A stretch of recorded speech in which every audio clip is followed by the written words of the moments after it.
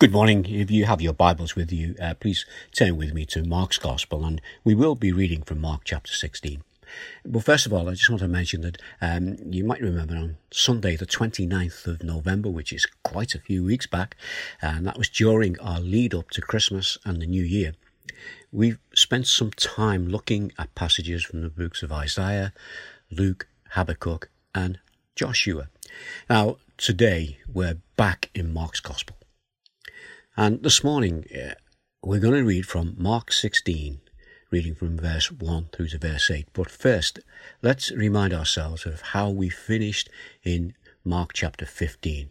We read this verse 47, Mark 15. Mary Magdalene and Mary, the mother of Joseph, saw where he was laid.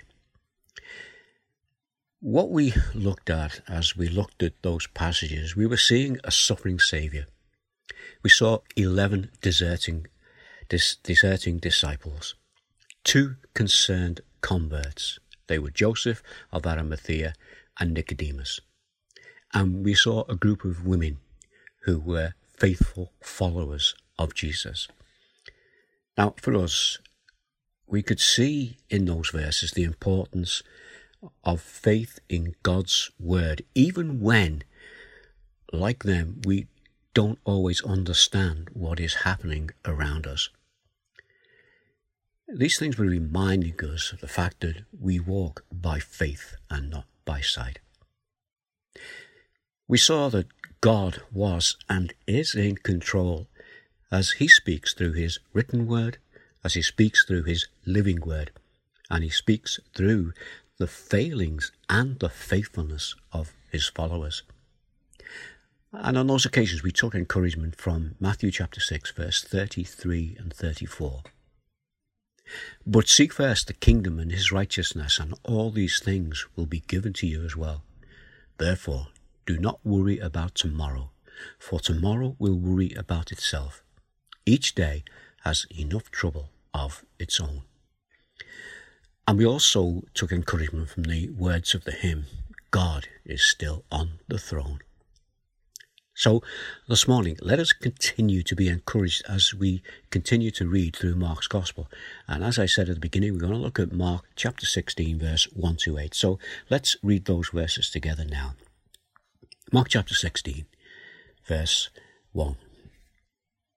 When the Sabbath was over, Mary Magdalene, Mary the mother of James, and Salome bought spices so that they might go to anoint Jesus' body. Very early on the first day of the week, just after sunrise, they were on their way to the tomb, and they asked each other, who will roll the stone away from the entrance of the tomb? But when they looked up, they saw that the stone, which was very large, had been rolled away. As they entered the tomb, they saw a young man dressed in a white robe, sitting on the right side, and they were alarmed. Don't be alarmed, he said. You are looking for Jesus, the Nazarene, who was crucified. He has risen. He is not here. See the place where they laid him. But go, tell his disciples and Peter, he's going ahead of you into Galilee. There you will see him, just as he told you to. Trembling and bewildered, the women went out and fled from the tomb. They said nothing to anyone, because they were afraid. Let's pray. Our Father, we just thank you for these few verses that we read in your presence, and as we open them up together now, we ask that by the power of your Holy Spirit, you'll speak to us, you will lead us through these verses, that we might learn more about you and more about ourselves. And we ask these things in the name of Jesus. Amen. So Mark 16, coming towards the end of this Gospel of Mark, and verse 1 we read, when the Sabbath was over, Mary Magdalene, Mary the mother of James, and Salome bought spices so that they might go and anoint the body of Jesus. Now these are women who Mark has already recorded, along with other women, were there standing watching the crucifixion. They were standing from a distance. Mark 15, 40 and 41 tells us this. Some women were watching from a distance. Among them were Mary Magdalene, Mary, the mother of James the younger and of Joseph, and Salome. So they are the same women that we just read about in chapter 16. See, Jesus died at the 9th hour. That would have been 3 o'clock Friday afternoon. The Sabbath would begin 3 hours later at 6 o'clock. Now, in that time, these women witnessed the death of Jesus. They witnessed the removal of his body from the cross. And they watched and followed as they saw the place where his body was laid. They wanted to anoint the body of Jesus. That was their desire. But things had happened, and they happened so fast, it appears that, understandably, they were not prepared. Mark tells us that when the Sabbath was over, they bought spices. Those spices would have been a number of different things that they would have had to prepare and mix together. But Mark says that they bought spices. And this would have been as soon as the shops were open, early on what for them was the Sunday morning. And they must have gone first to the market and then onto the tomb to anoint Jesus' body. We have to admire the bravery and the resolve of these women. And all this while the men were hiding away. But the women were engaged in what they saw as being an important mission. The spices that they bought would have been used now not to embalm the body, not like the Egyptians would do. These would have been used to anoint the body as an act of respect and devotion. Now, I want you to keep that thought in mind just for a moment. We'll revisit it again a little bit later. But as we read on in verse 2, very early on, the first day of the week, just after sunrise, they were on their way to the tomb. So they're on their way. And they're on the way to do what they had not been able to do, that is, anoint the body of Jesus. They had been prevented by the restrictions of the Jewish Sabbath. 6 p.m. Friday till 6 a.m. Sunday. That was the Sabbath.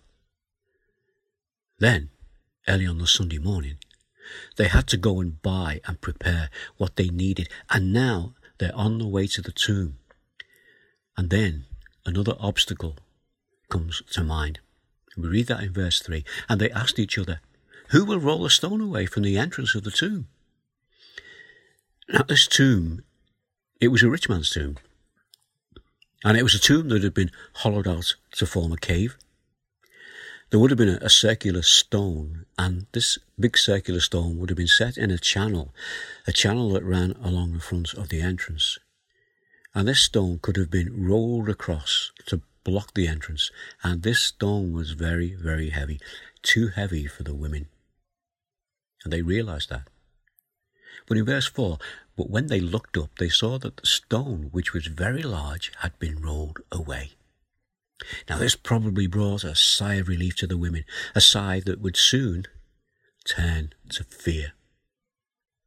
Verse 5. As they entered the tomb, they saw a young man dressed in a white robe sitting on the right side, and they were alarmed. Now this phrase of Mark, they were alarmed, this is probably an understatement. You see, this particular weekend had brought a whole batch of mixed emotions. Sadness, horror, dread, excitement and anticipation, then disappointment, and now fear at the sight of what they knew was not of this natural world, but something of the supernatural world. They're now faced with an angel. We know that these women will soon be told that Jesus was not there. But before we look at that, I want us to go back to when I asked you to remember something. I said, keep this thought in mind for a moment. And this was the thought. The spices that they bought would have been used not to embalm the body, but to anoint the body as an act of respect and dedication. Respect and dedication. These women are about to find out that there is no dead body for them to anoint. They will not be able to carry out this act of respect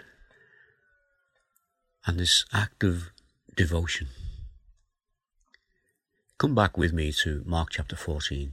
And there's a passage there, verse 3 to 11. It's titled probably in your Bible as Jesus Anointed at Bethany, and we have looked at this before. But let's just revisit it. It was during a dinner party.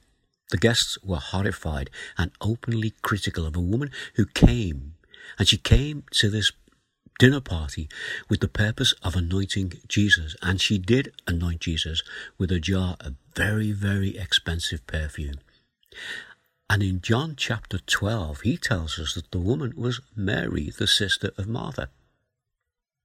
And she, Mary, including the guests, did not know that in just a few days' time, Jesus would be killed. This is what Jesus said as he, on this occasion, rebuked the guests and as he commended the woman for what she had done. So we read that in Mark 14, verse 6 to 9. "Leave her alone," Jesus said. "Why are you bothering her?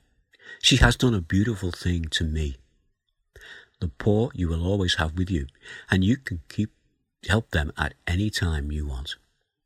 But you will not always have me. She did what she could. She poured perfume on my body beforehand to prepare for my burial. Truly, I tell you, wherever the gospel is preached throughout the world, what she has done will also be told in memory of her."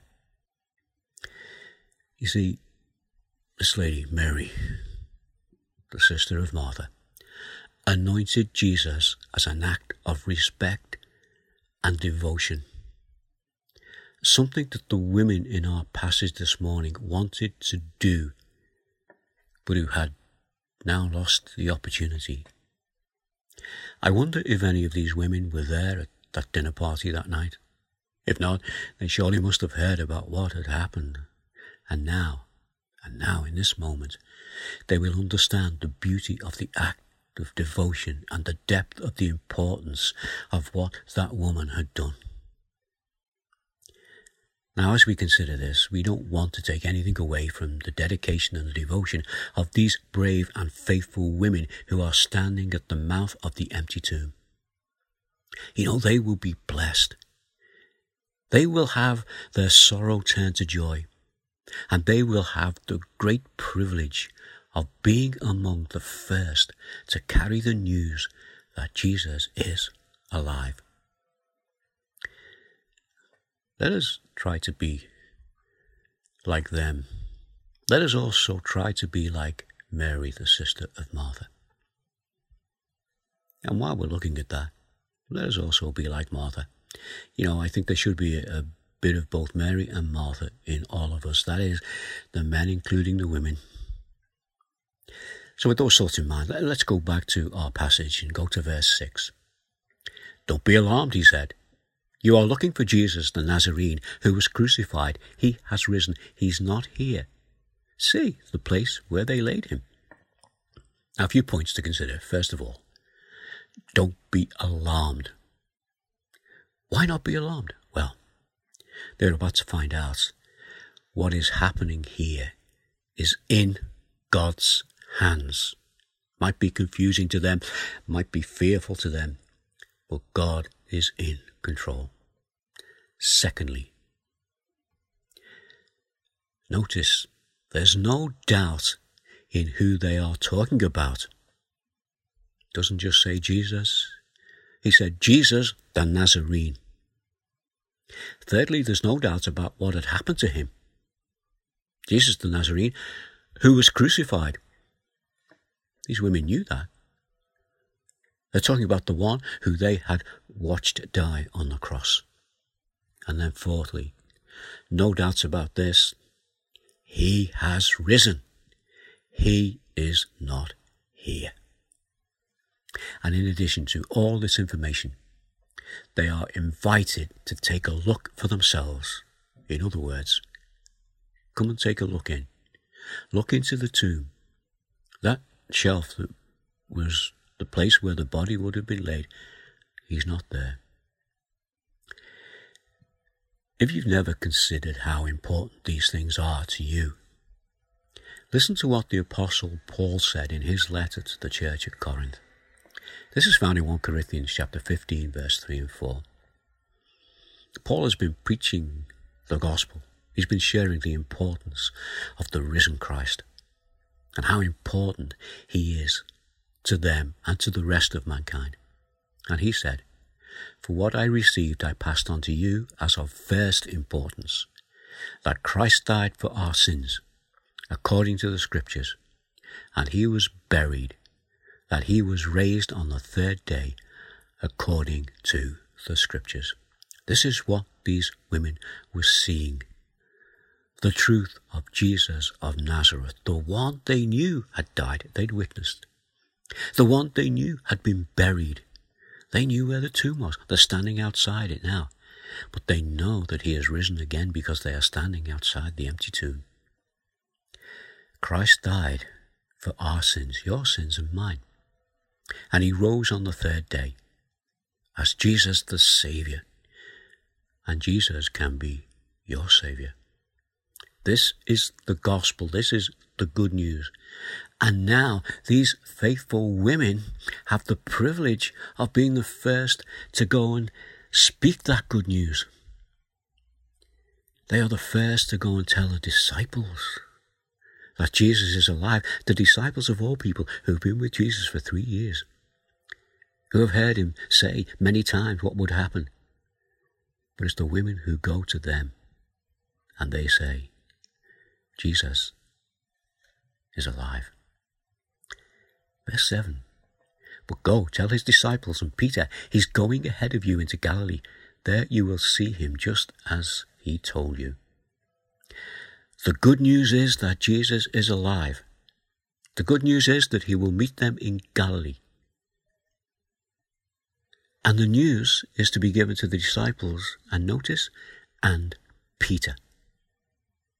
Now the fact that Mark mentions Peter here is important. It's interesting. We might ask, why was he singled out? Well, it's better understood if we ask, why was he included? And I think the answer is so that he would know that he was still included. Peter had not only deserted Jesus, he had denied that he knew him. Why would Jesus still want anything to do with him? Jesus was there when he did it. Jesus was being brought out of the high priest's house where he'd been accused and wrongly tried. And he looked at Peter, and Peter saw his face and wept. Peter had failed. And I think that this message would let Peter know that despite his failure to identify with Jesus, but Jesus still identified with him. Peter needed to know that he was not rejected. Verse 8. Trembling and bewildered, the women went out and fled from the tomb. They said nothing to anyone because they were afraid. Mark tells us they said nothing about this to anyone until they told the disciples. These women, they were faithful women, but they were not fully prepared for what had happened. But they were greatly blessed. Peter, a faithful man, but a man who had denied and deserted Jesus. But he is not rejected. Sometimes, the faithful fail. But God in his mercy keeps his loving arms around his children. Now there's encouragement in those verses for you and I who know Jesus as our Saviour. We know our imperfections. We know we fail from time to time. But God keeps his arms around us. If you don't know Jesus as your Saviour, And why not? Because he died for you as well. Let's just pray. Father, we thank you again for this, your word, and again we ask that by the power of the Holy Spirit you will open our hearts to what we've looked at this morning. And in the midst of our imperfections, let us hear the perfectness of your voice as you speak to us through these words. And our Father, we commit this time and these things, and we commit each other into your loving hand, and we do it in the name of Jesus. Amen.